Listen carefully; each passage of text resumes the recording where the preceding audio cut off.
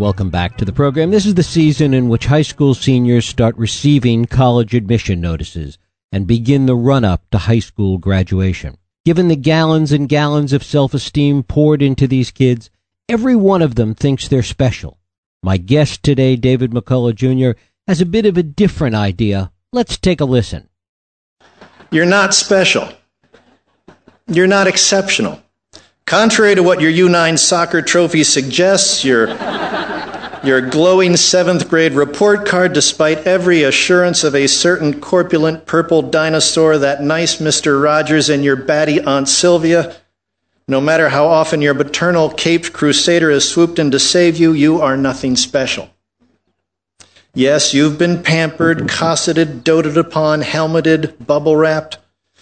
Yes, capable adults with other things to do have held you, kissed you, fed you, wiped your mouth, wiped your bottom, trained you, taught you, tutored you, coached you, listened to you, counseled you, encouraged you, consoled you, and encouraged you again.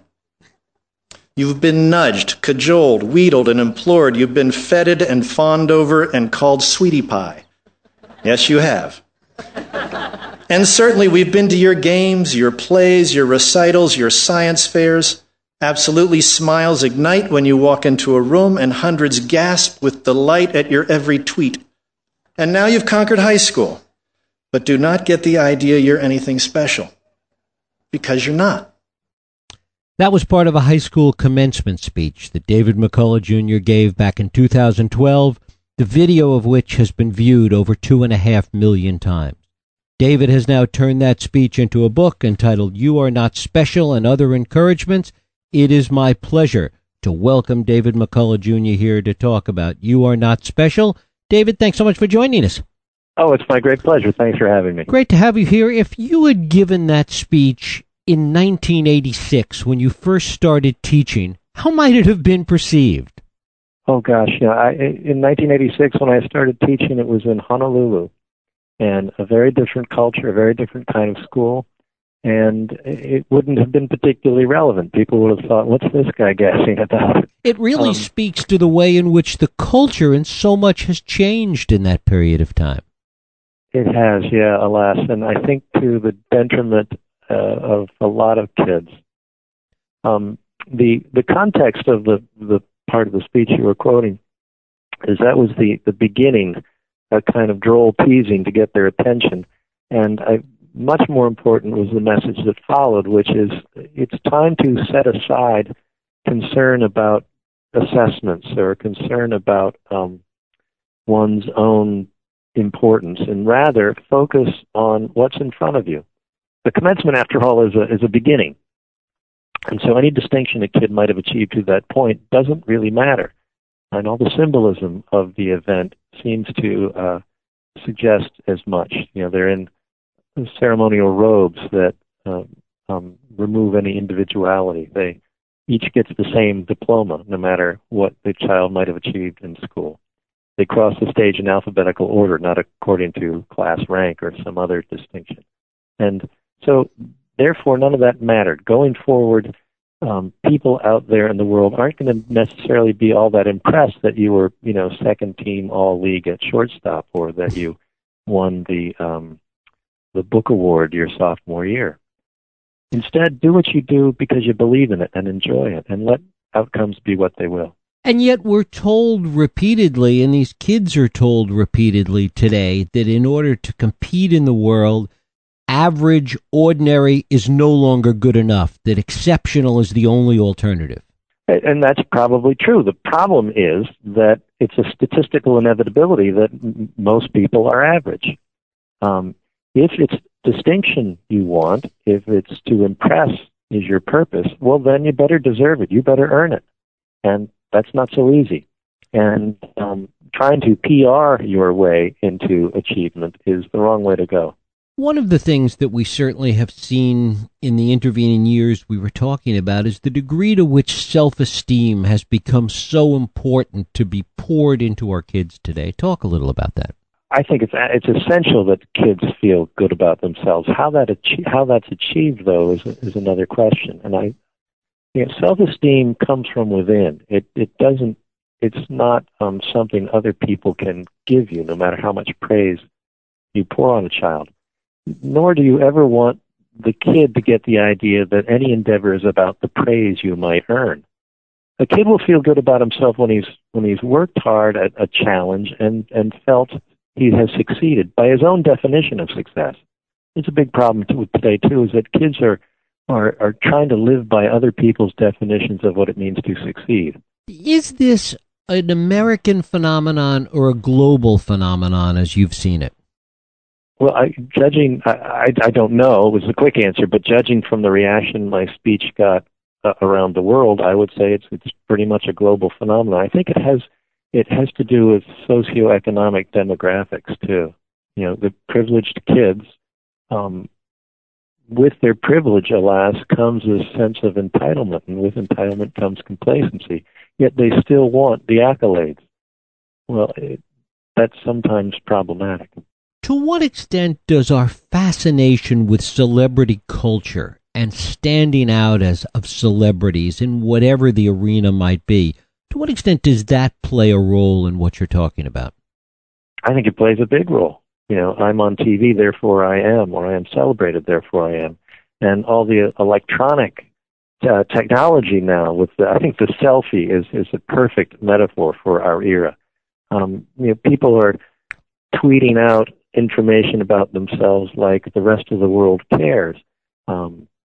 They're putting things on Facebook all the time about themselves. There's kind of the culture seems to encourage narcissism, which in my view is not only missing the point, it's boring. It also makes them kind of the center of the universe. I mean, that goes along with the self-esteem, the entitlement, everything you were talking about before, this sense that the world revolves around them. Precisely, and if everybody feels that way, it's going to be quite a chaotic world. It can be discouraging and dismaying. The other part that seems to be missing is a sense of humor. Everything seems so deadly serious all the time. The stakes are enormously high in everything anybody does. And you want to say, come on, get over yourself, lighten up a little, and let's just have some fun. What was the reaction among kids that you talked to after the speech started to take off and it got so much attention? Oh, I got more slaps on the back from parents and kids alike than I'd ever experienced in all the years before. I've gotten more compliments and praise and expressions of gratitude over what I've said. It's been jarring and gratifying and surreal, a lot of it. And yet even many of the students and parents, I'm sure, that were very complimentary and really embraced what you had to say, went immediately back to the old ways. Yeah, of course. And some people are coming to me for absolution. They want me. They suddenly want to prove to me that they are not the helicopter parent. They're not intervening. They're not plowing the way to every success for their child. I can get in a lot of that lately too. Talk a little bit about the importance of kids being happy. You write a bunch about that in the book. I think that's hugely important. I think the best thing parents can provide for their children is a happy household. I think the best thing a teacher can provide for his students is a happy classroom.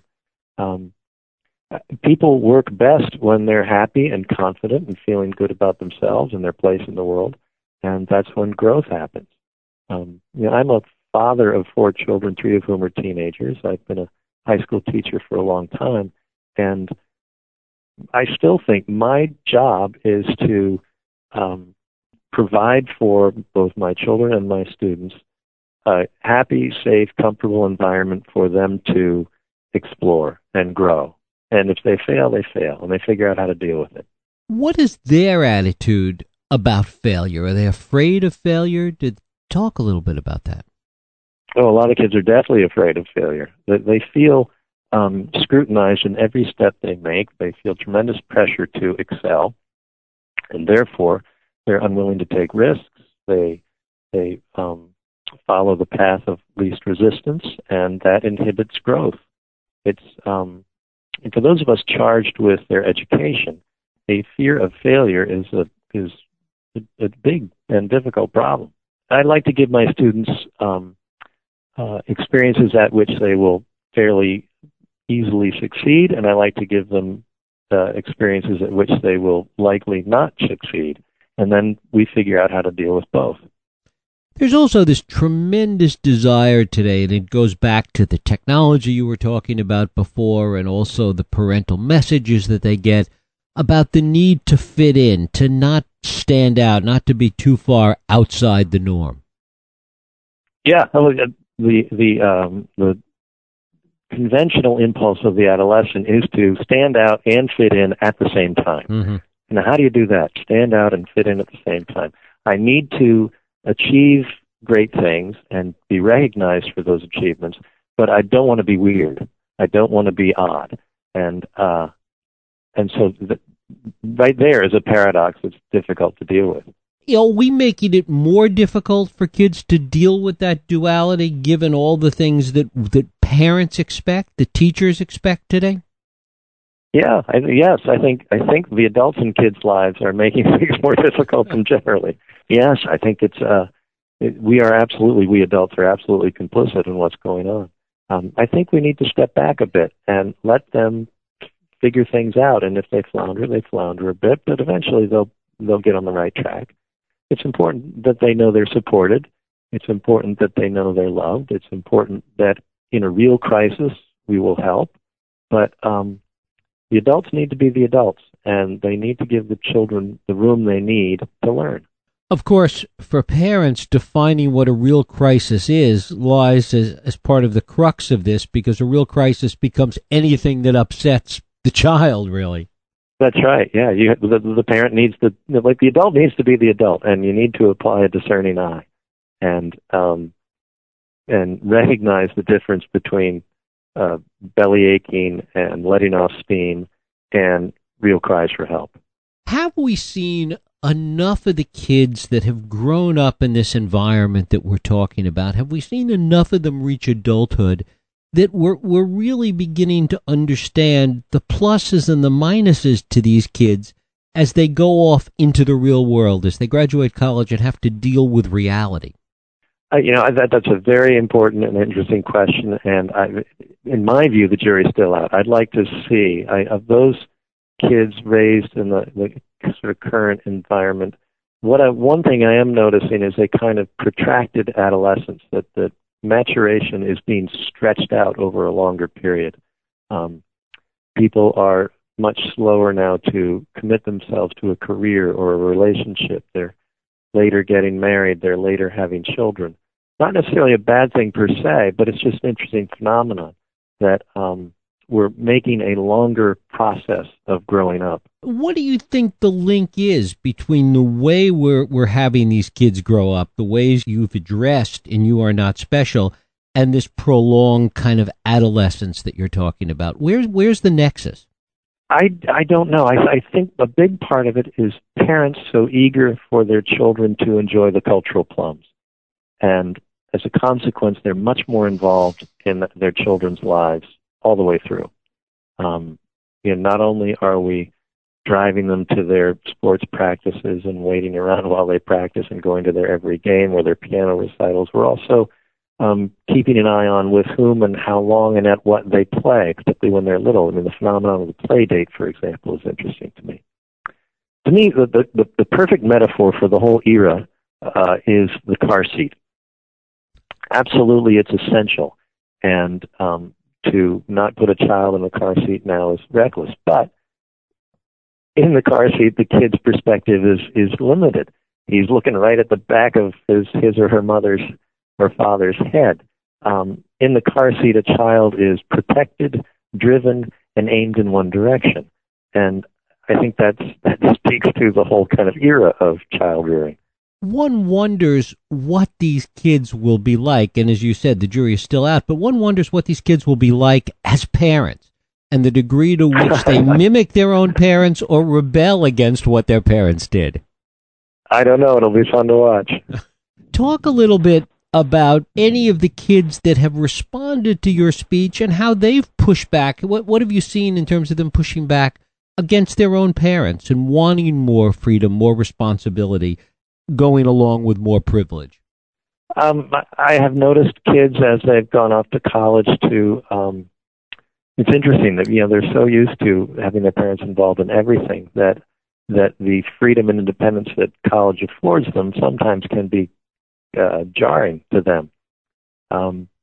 I've seen kids exclude their parents entirely, saying, "Okay, you know what? I'm done with you. Thanks a lot, but please send money." And I've seen kids that haven't yet severed the cord, and it can work both ways. It's interesting that there's also a lot of developmental research that we're seeing today in terms of how the brain develops and at what age and what stages they go through, that in some ways lines up against the kind of things we've been talking about. I think kids are capable of far more than we understand, and that nor that we give them opportunity to demonstrate. That kids are very, very quick learners. They have good hearts. They have eager curiosity, and sometimes we're getting in the way rather than helping them.